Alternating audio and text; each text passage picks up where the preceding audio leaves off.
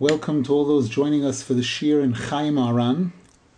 We're continuing from where we left off in the section entitled Sichos Hashayochem LaHatoros, the discussions and the stories that revolved around the time that Rabbeinu Zal gave each Shir. And we're in middle of paragraph 43. Before we begin, we dedicate the learning today Leilui Nishmas Isur B'Reb Eliyahu, whose yahrzeit is tonight on the 16th of Tevet, and also for a complete refuah shalema for all those that need it.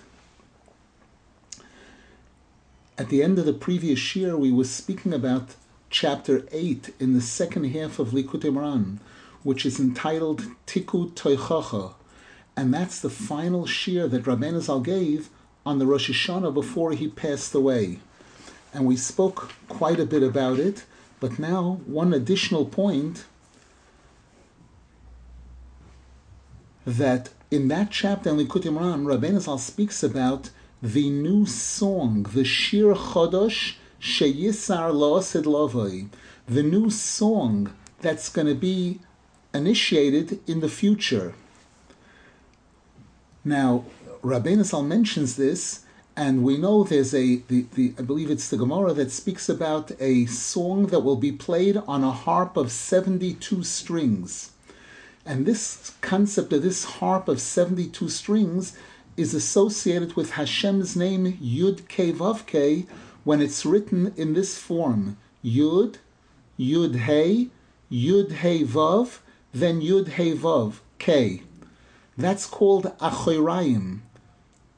When we're constantly going back, and we don't go forward before going back to the beginning each time. And if you add up the numerical value of what we just said, Yud, Yud Hey, Yud Hey Vav, it's 72. And this is also, Rabbeinu Zal refers to this over there as the Shir Poshut, Koful, Mishulash, Maruba.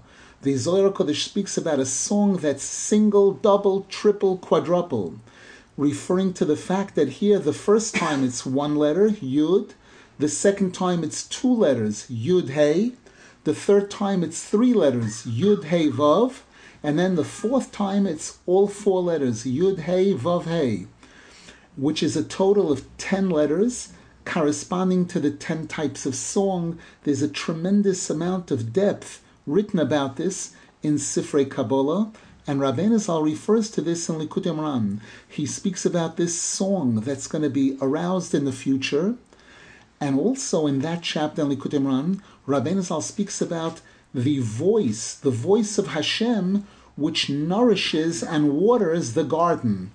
This goes back to when Adam and Chava ate from the Eitz Hadas, and they covered themselves, they hid, and then it says that Adam Rishon said, "Es koilech shamati bagon voira," I heard your voice, Hashem, in the garden, and I was filled with fear.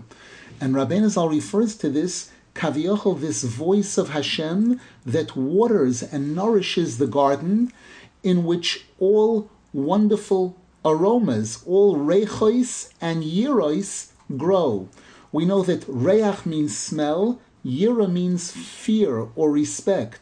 There's a pasuk about Moshiach where the pasuk says, "V'harechoi beyiras Hashem." He will have the aroma of fear of Hashem, respect for Hashem. And in that chapter in Likutei Moharan, Rabbeinu Zal expounds on the yira and the reach. And these two, and Rabbeinu Zal mentions a third item, the voice of the moichiach, a person who's really qualified to give rebuke, to give toichacha.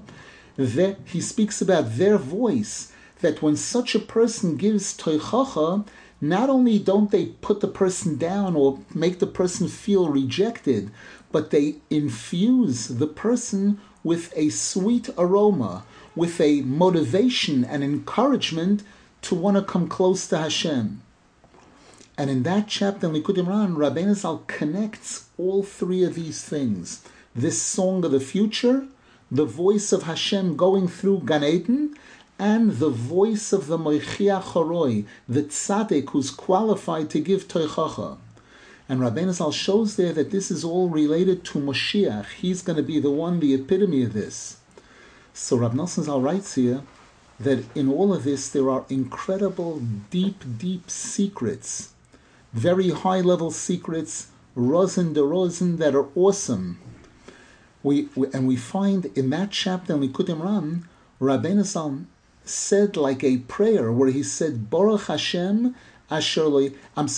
That when he was speaking about this, he mentioned the pasuk in Rus, where it says, Blessed is Hashem, that Hashem did not withhold from Klal Yisrael a wonderful Redeemer, a wonderful Goyel. And Reb Nachman Shirin writes here that I heard from the movements, from the way Rabbeinu Zal spoke at the time, that it was obvious to everybody that Rabbeinu Zal himself was giving a praise and thanksgiving to Hashem for the fact that Hashem has given Klal Yisrael someone as special as him, as himself, as Rabbeinu Zal, a Redeemer who's involved in the tikkun, in the rectification and redemption of all the Jewish souls, and in drawing the spirit of Moshiach into the world during his lifetime by revealing these incredible tikkunim that Rabbeinu Zal revealed in this chapter in Likutei Moharan. And on that Rosh Hashanah, Rabbeinu Zal also spoke about the special song that will be the Olam Haba, that'll be the bliss of tzaddikim and chasidim in the future world. And that's also related to this new song of the future. We know that every morning in davening now, before Shemona Esrei, we say Shira Chadosha Shibchu Geulam L'Shimcha Hagodol Asfas Hayom. The term Shira Chadosha, it's feminine, female. Shira Chadosha. Whereas when the Torah writes about the future, when Mashiach comes, then we're told it's going to be Shir Chodosh. And the Sifrei Kabbalah speak about this, that it's going to be a whole other level. That pretty much closes the topic of this chapter 8 in the second half of Likutei Moharan. Now we begin paragraph 44 in Chayey Moharan, which is related to chapter 50 in the second half of Likutei Moharan, where there Rabbeinu Zal speaks about machshava, about a person's thoughts.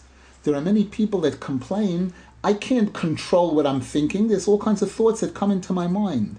And Rabbeinu Zal was very, very strong and adamant in saying that a person's thoughts are in the person's control. And a person can grab hold of their mind and move it in whatever direction they want. Just like lahavdil, a horse. A person has a horse and the horse has reins, and by pulling on the reins you can direct the horse to go right, to go left, to go center. And he said that even when a person's mind goes off into thinking about other things, let's say a person's in the middle of davening Shemona Esrei, and they would love to have concentration, to concentrate on the words that they're saying, and suddenly they realize that their mind veered off, they're thinking about something else, or chas v'shalom having sinful thoughts, the person definitely has the ability to grab hold of their thoughts and direct it back to where he wants it to be. Just like a horse that goes off the path, and a person can grab it by the reins and control it and be able to put it back on track. Rav Nasan Zal says, I believe this is either Rav Nasan Zal or Rav Nachman Shirin, parts of Chayey Moharan are from him, that I heard from one of Rabbeinu Zal's students that Rabbeinu Zal was speaking to him about this topic, and he clarified it a little bit more.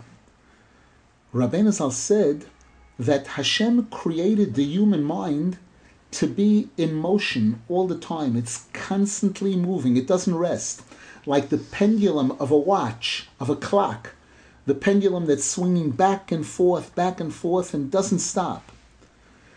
And even while a person is asleep, the mind is thinking. It's just that what happens is sometimes a person's in such a deep sleep, the sleep is so powerful that they forget, when they wake up, they forget what they were thinking about. But the brain is definitely thinking all the time. And by a person taking control and putting their brain back in line, the person has the ability to eliminate and overpower any kinds of extraneous thoughts or any kind of sinful thoughts or anything that's causing confusion. And he went on to say that it seems to a person that it's difficult or impossible for a person to get rid of these extraneous thoughts and hirhurim, it's 100% a lie. It's not true. Because the truth is, a person definitely can control their mind, they can control their thoughts to focus on what they want to. It's just because of the fact that it's a moving target, it's something that's moving all the time, it seems to the person as if they can't get rid of those other thoughts that are coming in. But the truth is, if a person wants and if a person works on themselves, they can control this and take their mind off those outside thoughts and force it to concentrate on what you want it to. Any questions?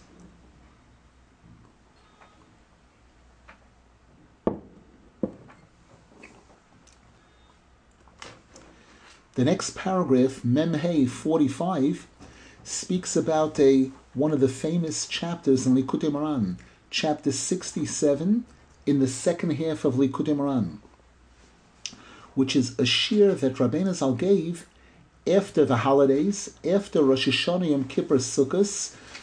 This is a year before Rabbeinu Zal passed away. And he gave this shir on Friday night of Shabbos Bereshis, which is the Shabbos after Simchas Torah.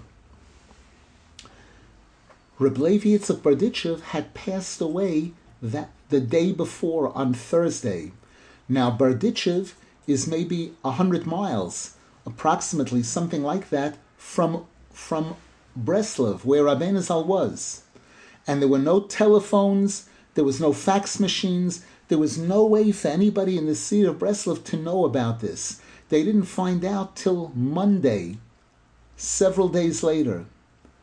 And yet, they saw on Monday, when they heard the news that Reb Levi Yitzchak Berditchev had passed away, they saw how everything about this tzaddik and about his passing away was included in this chapter in Likutei Moharan, this shir that Rabbeinu Zal gave Friday night. Rabbeinu Zal explains there that when a tzaddik who is a world leader passes away, this causes the tzaddik is one with the name of Hashem. The Gemara and the Medrash tell us, Shmoi Meshutaf Bishmeinu, that Hashem includes His name in our name. We are called Bnei Yisrael, and the word Yisrael has Hashem's name Kael in it. And so too other examples of this, where when it comes to tzaddikim, we've mentioned Yosef is Bigematria 6 times Yud Kei Vav Kei. Yaakov is 7 times Yud Kei Vav Kei. Yitzchak is 8 times Yud Kei Vav Kei. And there are many, many connections between the names of tzaddikim and the name of Hashem. And the Torah uses this term, Shmoi Meshutaf Bishmeinu. Hashem partners His name with us, especially with the names of tzaddikim. And when a tzaddik passes away, it means kaviyachol, it's as if the name of Hashem has been weakened, and this causes people who have the opposite names, who have names of tumah, impurity, and sorcerers, those people who draw on forces of evil, of tumah, to be able to gain power. That's one of the things that Rabbeinu Zal mentions in that chapter. And he says, in addition, when a great tzaddik passes away, it results in fires breaking out. Because Rabbeinu Zal explains over there, based on the Zohar HaKodesh, that there are 2 opposing forces. There's light and fire. We know that on the first day of creation, Hashem created light. Vayomer lekim yehi oyer, vayhi oyer. Hashem said, let there be light, and there was light. Now the first day of creation is the first of the 7 days, which corresponds to Chesed, the first one of the 7 attributes of Hashem, which is kindness. Fire was not created by Hashem. The Gemara says in Psachim that on Saturday night, after Shabbos was over, we know that we bring in the Shabbos with light, by a woman lighting candles. That's how we bring in the Shabbos. She makes the bracha lahadlik ner shel Shabbos. She doesn't mention the word fire, eish, at all. It's only on Moitzoi Shabbos, on Saturday night, then we make the bracha boirei ma'orei ha'eish. Blessed is Hashem who creates the lights of fire, ma'orei ha'eish. And the Gemara tells us that fire was actually man-made.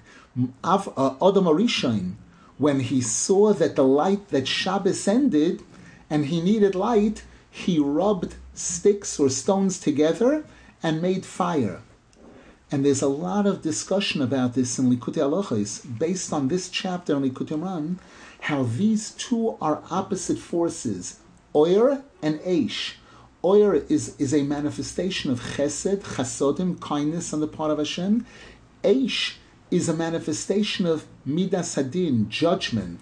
Hashem's name Elokim, which is the name of Hashem for judgment, for gevura, when you write out each letter, the way you pronounce it as a word, Aleph, spelled Aleph Lamed Pei, Lamed, spelled Lamed Mem Dalid, Hashem's name Elokim b'milui, when you fill it out, is bigimatria eish, fire. So Rabbeinu Zal says there in that chapter in Likutei Moharan, you have these two opposing forces. When the light is strong, the fire is subdued and suppressed and controlled. When the light becomes weak, the fire takes over. We know that Shabbos is all about light. We know that this is why this is such an important mitzvah of a woman bringing in the Shabbos with light, with lighting the candles of Shabbos. And the Gemara speaks about if a person only has enough money for one of the two, for candles for Friday evening, or for wine for Kiddush, it's possible that the candles are more important, because light brings shalom bayis, brings a blessing into the house. When Shabbos ends, when Shabbos leaves, and the light leaves, that's when the fire takes over. That's when we make the boirei moirei ho'esh. So Rabbeinu Zal said that when a tzaddik, the tzaddik is referred to as Shabbos. In the Zohar HaKadosh, Rabbi Shimon Bar Yochai Zal's students refer to him as, you are the Shabbos, we're the 6 days of the week. You are the source of all blessing, and we are the ones who receive from you. So Rabbeinu Zal said that when a tzaddik of this stature passes away, there's fires that break out. And Rabbi Nasan Zal says we saw all of this with our eyes, that after Rabbi Levi Yitzchak Berditchev passed away, not far from where we lived, there was a sorcerer that became famous, and people traveled to him from all kinds of distant places, and he was able to effect miracles using these forces of Tumah, these shemos of Tumah. Not just him, but in other cities also, Rabbi Nasan Zal says, there were a number of these sorcerers, people that dealt in sorcery, black magic, those kind of things, that became famous. In addition, that year there were major fires that broke out in Eastern Europe, to the point where there wasn't a city, there wasn't a city that didn't have fires several times, multiple times. And including in Breslov, there were major fires that year. And we saw how all of Rabbeinu Zal's Torah is Ruach HaKodesh. It's all foretelling the future, and a person can know what's going to take place by studying those Torahs. An additional point, on the Sukkot prior to this, there was a whole major problem, a crisis in the Ukraine, where there weren't esrogim available. We know that esrogim grow generally in a warm climate, in the Middle Eastern countries, in Eretz Yisrael, in Morocco, in places like that. That's where esrogim grow. Whereas in Ukraine, they would have to bring it from other places generally. And there was a tremendous shortage of esrogim, and the people were panicking. They didn't know whether there were going to be esrogim. But Rabbeinu Zal said at the time, I'm 100% confident in the merit of Reb Levi Yitzchak Berditchev. He is the Pe'er Hadoyer. He's the beauty of the generation. And I'm positive that in his merit, we're going to have esrogim. Because esrogim are referred to as pre-eitz hodor, the fruit of a beautiful tree. This term hodor is very, very similar in Lashon Kodesh to the term pe'er. And sure enough, Baruch Hashem, they did have esrogim. And in that chapter in Likutei Moharan, Rabbeinu Zal also makes reference to this. He quotes a pasuk, Koirei hadoiros meroish. Hashem proclaims the generations, all the future generations, from the beginning. From the beginning, Hashem knows exactly all the generations that are going to come in the future. Rabbeinu Zal gave another interpretation of this pasuk, Koirei hadoiros miloshin hodor, hidur. Hashem brings forth the beauty, the hidur, meroish, from the roish bayis, in the merit of the tzaddik, the great tzaddik, we're zeicha to this hidur, to the pre-eitz hodor, to these esrogim.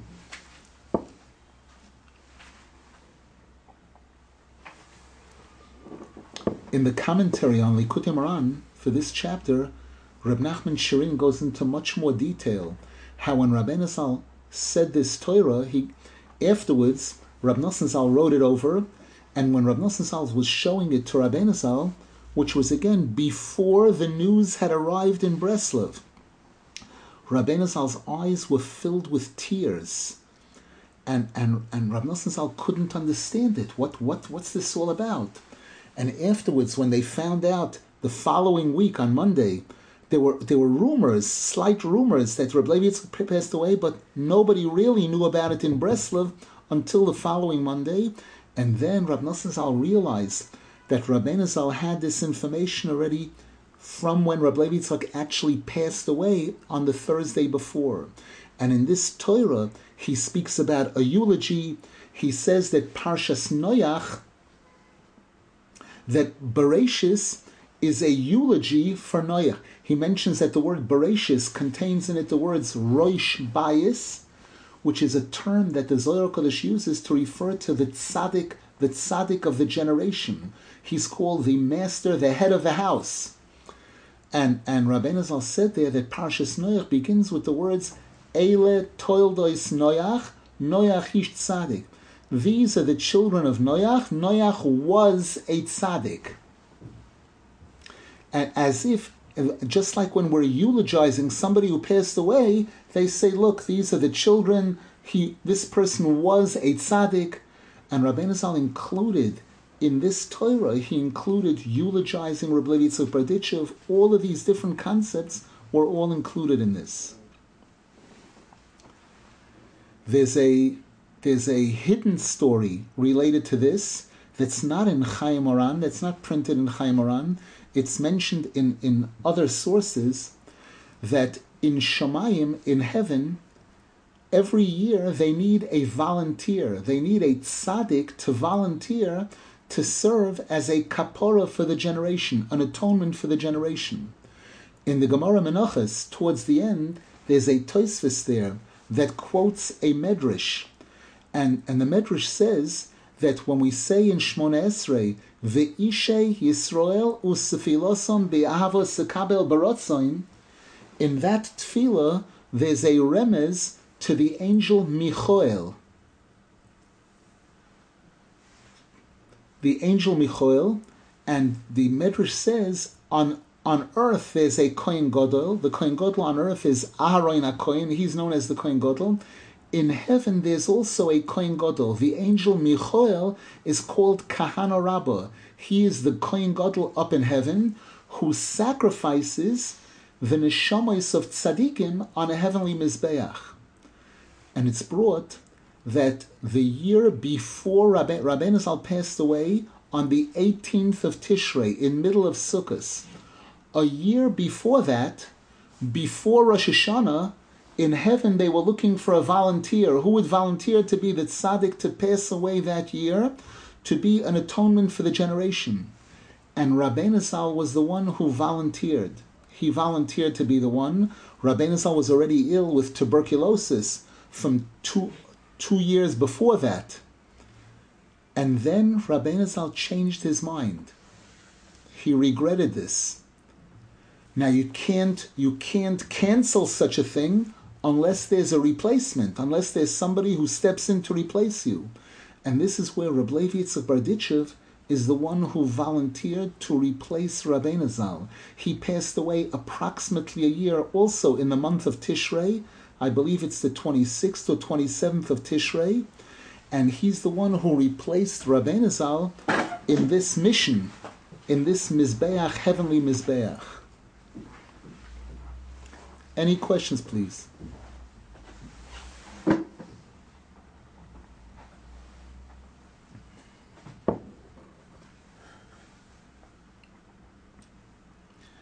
The next chapter in the second half of Likutei Moharan, Torah Samaches, chapter 68, speaks about the tzaddik, that a tzaddik in this world who serves Hashem to the best of his ability, even when he leaves the world, he doesn't really leave completely.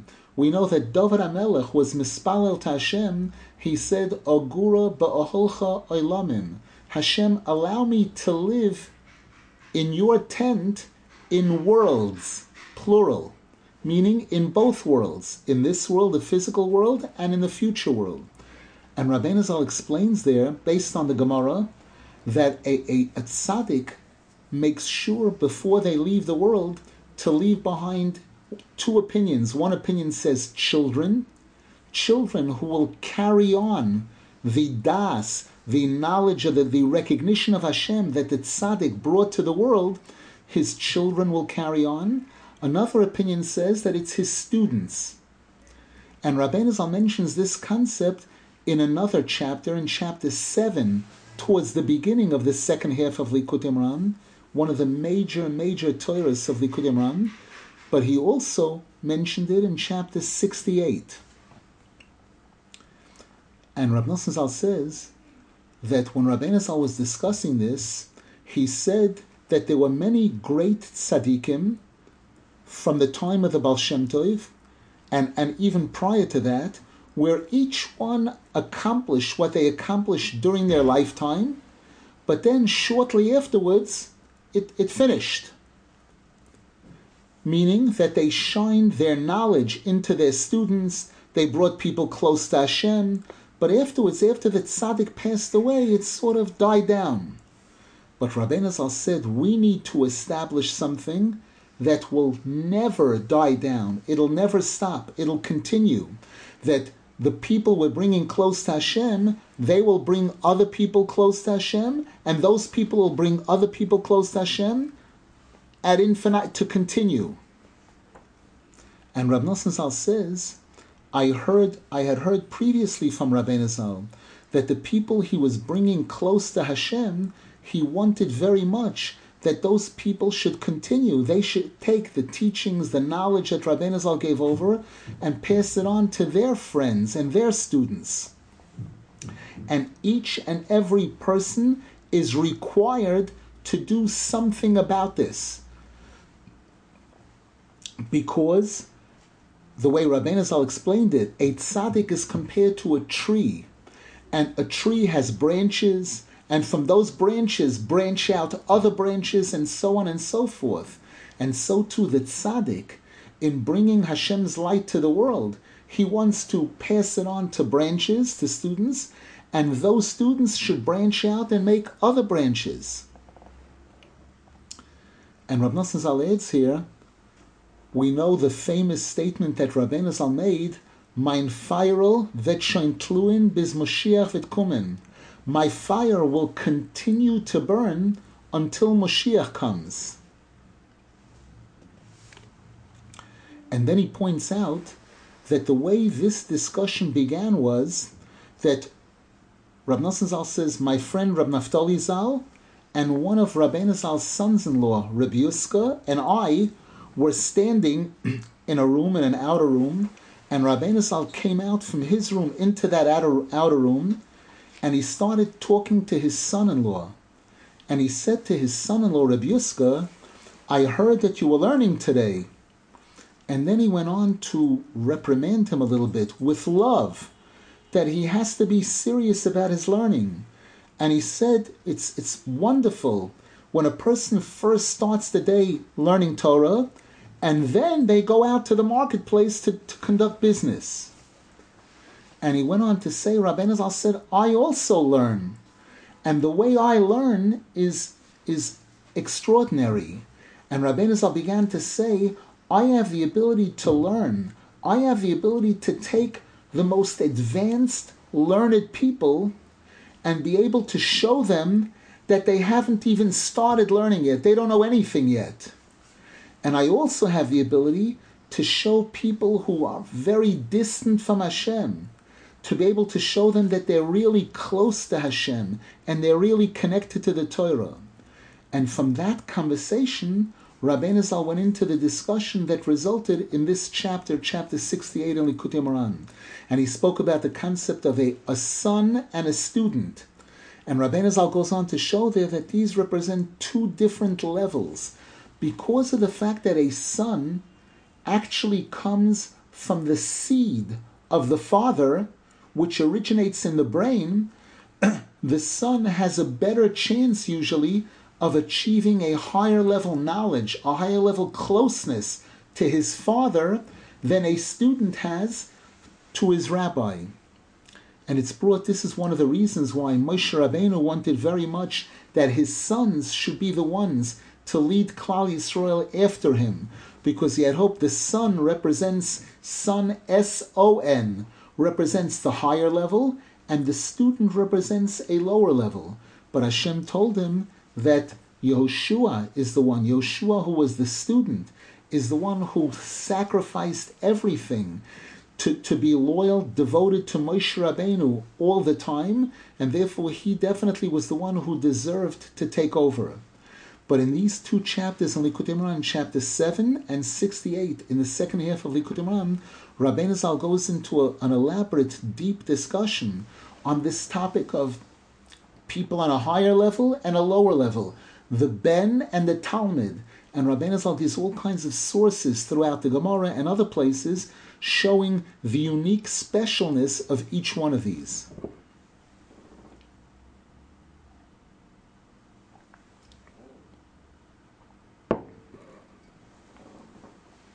And in that chapter, he also mentioned that we find, the Gemara tells us that the angels in heaven, we say this in Keser, in Musaf, on Shabbos, we say, Kivoidoi molei olam, mishorsov shoyalem zelozeh, Hashem's servants, referring to the angels, ask each other, Aye mekoim kivoidoi, where is Hashem? Now we know that the angels are generally, we assume they're much closer to Hashem than we are. Why are they saying, where is Hashem? Don't they see Hashem even much more clearly than we do?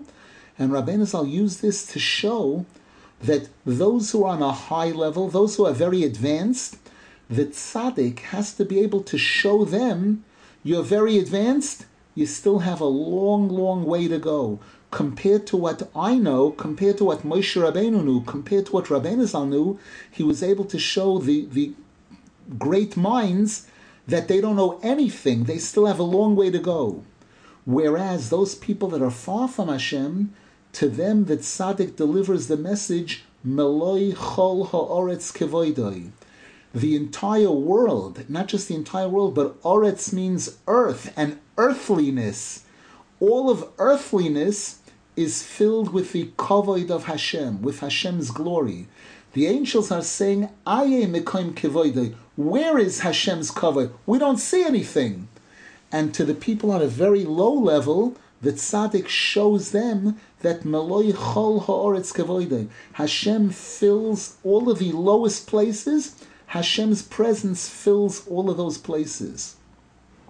I'm just giving a hint of what's discussed in these chapters, and also especially in the famous chapter Ayeh, which is chapter 12 in the second half of Likutei Moharan. And here Rav Nasan Zal adds a short prayer. He says, Ashrei Hashor v'horega, blessed is the hour and the moment that we were zocher to hear these incredible things from Rabbeinu Zal. If we came to the world just to hear this, it was enough. And the truth is, we could say this about each and every Torah that we heard from Rabbeinu Zal.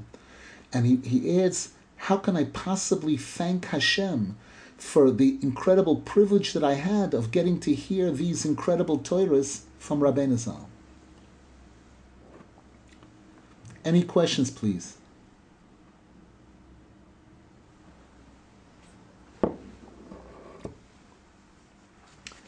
Continuing, this was paragraph 46. Now we move on to paragraph 47 in Chayey Moharan. Chapter 71 in the second half of Likutei Moharan, which is entitled Chavolim Nofluli Baneimim. In that chapter in Likutei Moharan, Rabbeinu Zal speaks about two different types of knowledge. There's a type of knowledge of Torah where people sweeten each other with their knowledge. They share their knowledge, they discuss things, and each one complements the other. Each one adds and embellishes, they add and embellish to each other with a sweetness, with complete peace. That's called noyam or ne'imim. And there's another type of knowledge which is called choivlim, battle, controversy, conflict, constant arguing. And the Gemara says that the rabbis of Eretz Yisrael were known as these ne'imim, this noyam ho'elyon. They sweetened each other in halacha. Much less conflict and controversy and arguments. Whereas the rabbis outside of Eretz Yisrael, there's constant machlokes. We know that we have the Talmud Bavli and the Talmud Yerushalmi. In the Talmud Bavli, every page is arguments. Every Mishnah is different opinions, conflicting opinions. In the Yerushalmi, there's much less argument. There are differences, but the Gemara says it's a different type of argument. I remember hearing from my Rebbe Rav Rosenfeld that in heaven there are many yeshivas, and two of the top yeshivas in heaven, one of them is called Mesifta de Rakia, and the other one is called Mesifta Iloah. Mesifta de Rakia means the yeshiva, the heavenly yeshiva. Mesifta Iloah means the upper yeshiva. The Mesifta de Rakia, there the Rosh Yeshiva is the angel Matat. We don't pronounce the full name of that angel, Matat, and then the word Roin. Putting those two words together, that's the name of this angel. He is the Rosh Yeshiva of the Mesifta de Rakia, and in that yeshiva, there is this concept of kosher, pasal, tomei, tohor, osor, mutar. There is these arguments, these differences. Whereas the Mesifta Ilah, the highest level yeshiva in heaven, there Hashem himself, Kaviochel, is the Rosh Yeshiva, and there's none of this conflict. There it's pure oneness. So in this chapter of Likutei Moharan, Rabbeinu Zal speaks about the Moichen of Eretz Yisrael versus the Moichen of Chutz La'aretz. And Rabbeinu Zal says there that based on this, you would think that there wouldn't be any arguments in Eretz Yisrael. He's saying this during his time, 200 years ago. And he says, why is it that we see that there are arguments? There are, even among the tzaddikim, there are arguments.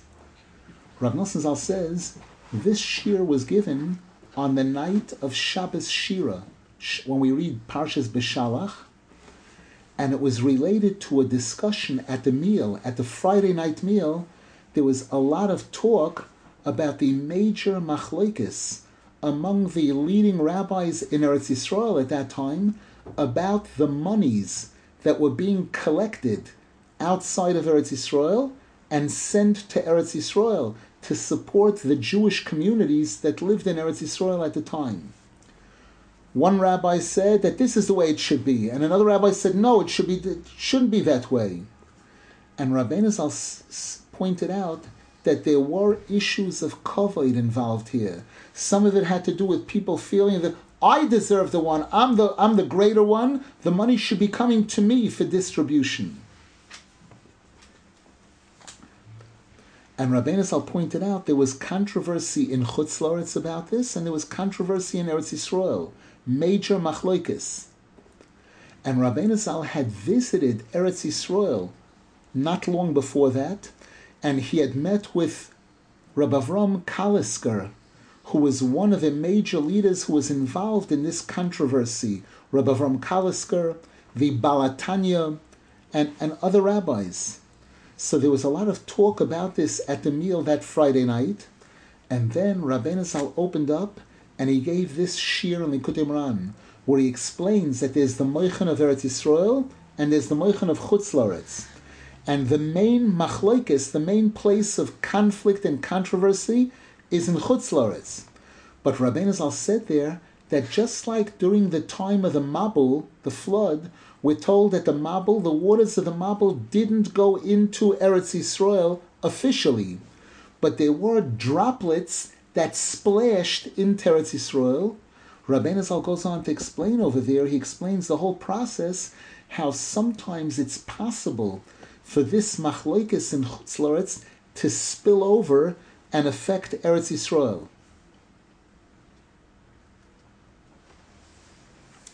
In that chapter in Likutei Moharan, Rabbeinu Zal also speaks a lot about the concept of kavod, honor, respect, and how a person has to see to it that all the kavod should be directed to Hashem. And he also speaks about the difference between the tzedakah of Eretz Yisrael. It's terrible. He also speaks about the tzedakah of Eretz Yisrael versus the tzedakah of Chutz La'aretz. All of this is included in that chapter in Likutei Moharan, which is an incredible, incredible shir, and there's about 5 or 6 chapters of Likutei Halachos expounding on it, really taking it to a whole other level of clarity. Any questions, please?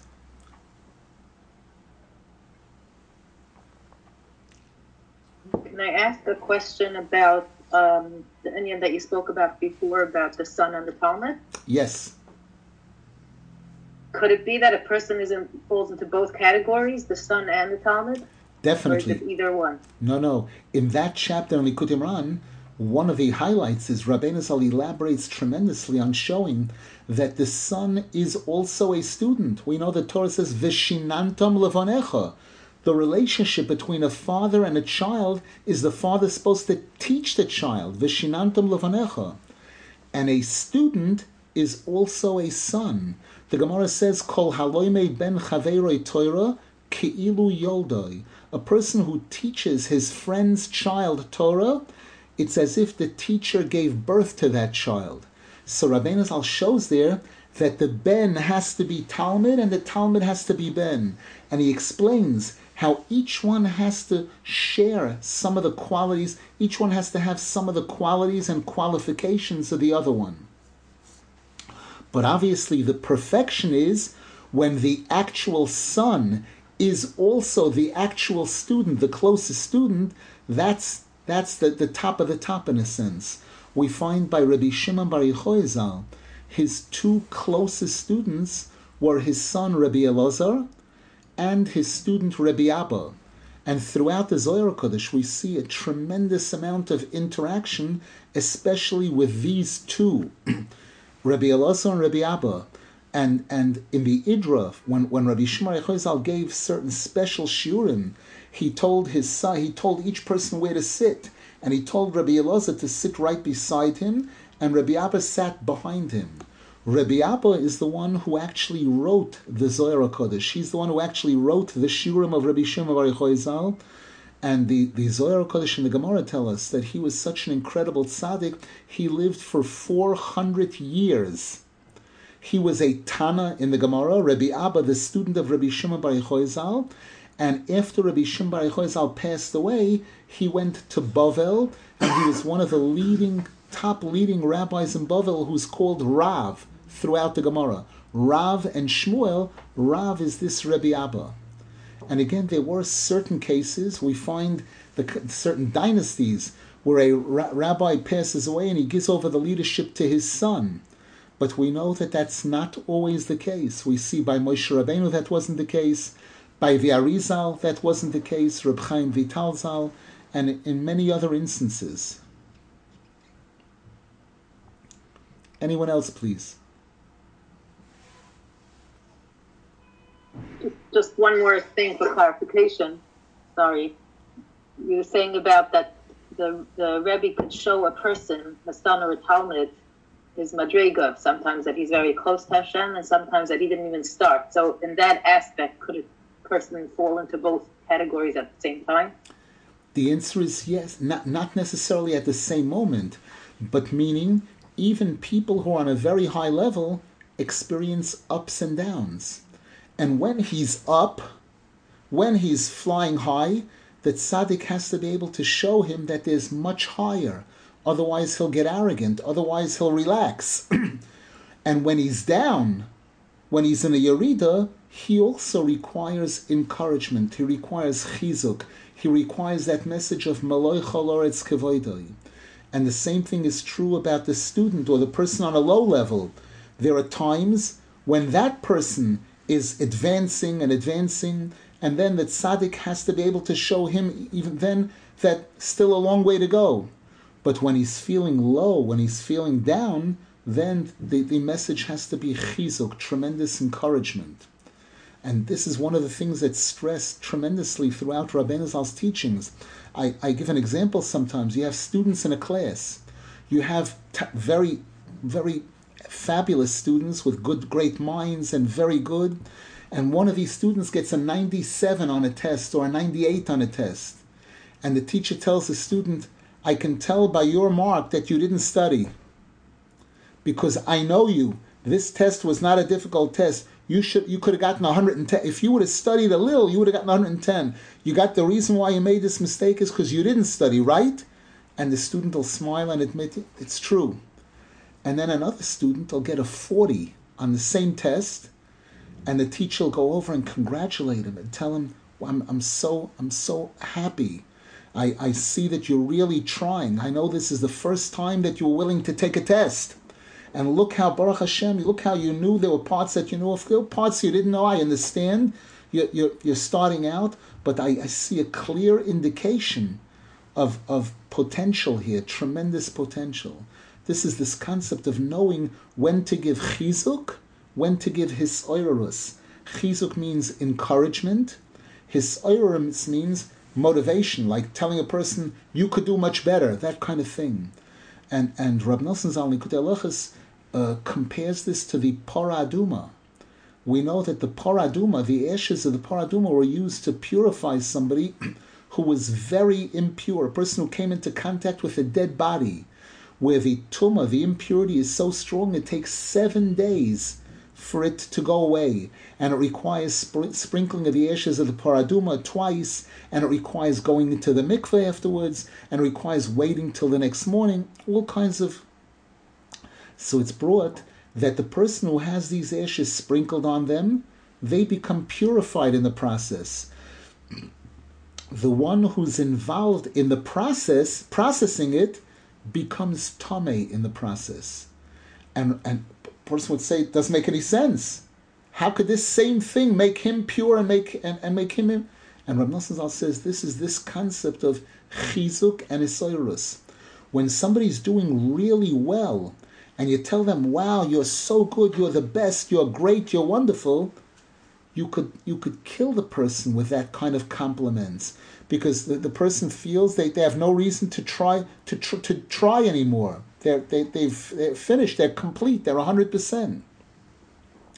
And at the same time, when a person's in a weak state, and you tell the person, You should have done better. You could have done better. Again, you're killing that person. That person needs words of encouragement. That person needs to be shown that the little effort that they're making is so special in the eyes of Hashem. And Rabbeinu Zal's writings and Rav Nasan Zal's writings are full of both of these, chizuk and isoirus.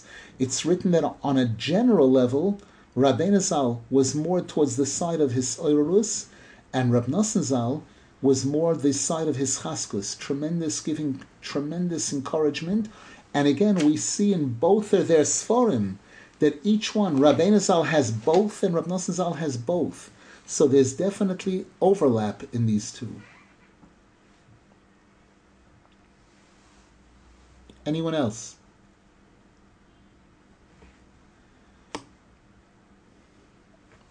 The next paragraph, paragraph 48 in Chayey Moharan, speaks about chapter 72 in the second half of Likutei Moharan, which is entitled Chaim Nitzchim, Eternal Life. Also one of the famous chapters in Likutei Moharan. And Rav Nasan Zal writes that this Torah was given on Parshas Yisroi, the Parsha after B'Shalach, and there was a tzaddik, one of the famous tzaddikim at that time, who came to Rabbeinu Zal for Shabbos, and Rabbeinu Zal didn't speak. Friday night, Rabbeinu Zal didn't speak at all, and Shabbos morning, at the meal, he didn't speak, no divrei Torah, which was unusual. And Rav Nasan Zal writes that when the day meal was finished, and we had already said we already said Birkas Hamazon, and we were about to leave the table, as is customary after Birkas Hamazon, Rabbeinu Zal remained seated. So we also remained seated. And this tzaddik that was there at the time also remained seated at the time. And that's when Rabbeinu Zal began by saying that when a person sees a tzaddik, even if they don't hear any words of Torah from him, just seeing the tzaddik alone is very special. And a person receives greatness just by seeing the tzaddik. And he included in this the pasuk in the Torah in Parshas Yisroi, where Moshe Rabbeinu at first is leading Klal Yisrael by himself alone, and people are coming to him all day with questions and things, and he's handling it. And his father-in-law Yisroi is watching this, and he tells him, "There's no way in the world you're going to be able to continue like this. You have to develop a hierarchy. You have to develop other leaders." Leaders of thousands, leaders of hundreds, leaders of 50s, leaders of 10. Otherwise, you're going to collapse. And Yisroi says to him there, "V'ato secheze mikol ha'om anshe chayil."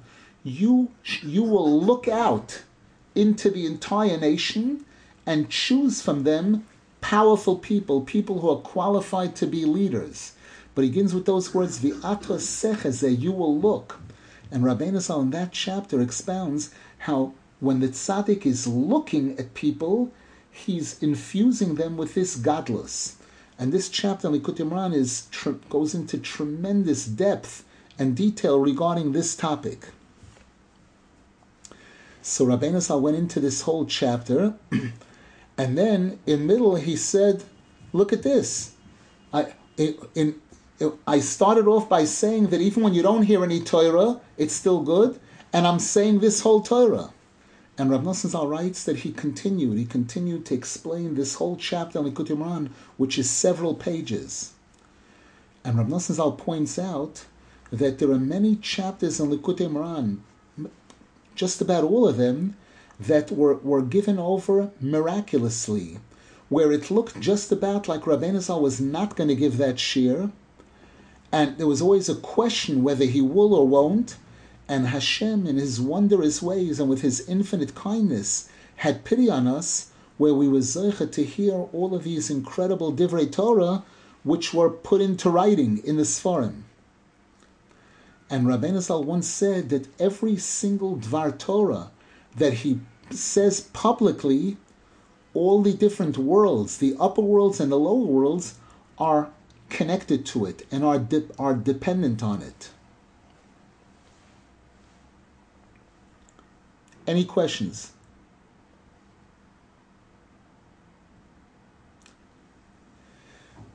The next paragraph, Memtes, speaks about chapter 78 in Likutei Moharan, the second half.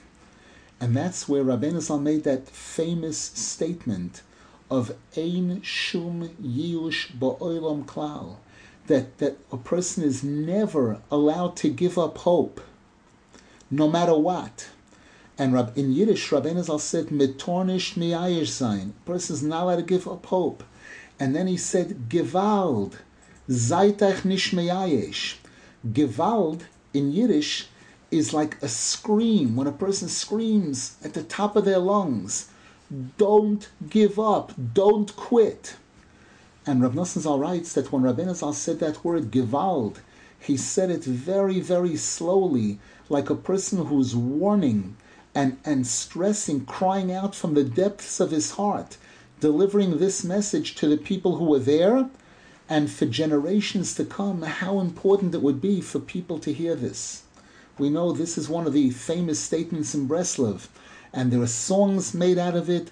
Rabbeinu Tza'ak Bekoil Godol. Rabbeinu Zal screamed with a very loud scream, Ein Shum Yiyush Ba'olam Klal, that there's no such thing as giving up. And there are many stories in Breslov related to this incredible famous statement. In my own life, we had a situation where one of my children, the years were going by and they weren't getting married. And my wife was on shpilkas, as they say, on pins and needles, anxiously waiting. And somebody once made a comment to her that there are people that don't get married, so don't. And the person said it, they didn't realize that they were taking a knife, a sword, and putting it right through their hearts, saying those words. That was the last thing in the world that she needed to hear. And shortly afterwards was Purim, and it was a Purim, I think, that came out on Friday, and very often it spills over into Shabbos. And we were both in shul that Friday night, and the dancing continued, the lively spirit of Purim continued in the shul Friday night. And the people started singing this song, Rabbeinu Tza'ak Bekoil Godol, Ein Shum Yiyush, Ein Shum Yiyush. And the whole shul was on fire with this song. And my wife mentioned afterwards she was listening to this, and she said that they're singing this for me. They're telling me that there's no such thing in the world as giving up. And Baruch Hashem, that child is happily married with children. Baruch Hashem, Hashem should help that all of us, no matter what we're going through, should accept this incredible encouragement that Rabbeinu Zal said there's no such thing as giving up, and to persist. Anything good that we're trying to accomplish, anything good that we want to do, to persist, not to quit, and to be zeicha to see what we're all really waiting for, to see the final geula with the coming of Mashiach, the binyan Beis Hamikdash b'mheira b'yameinu, amen v'amen. Amen.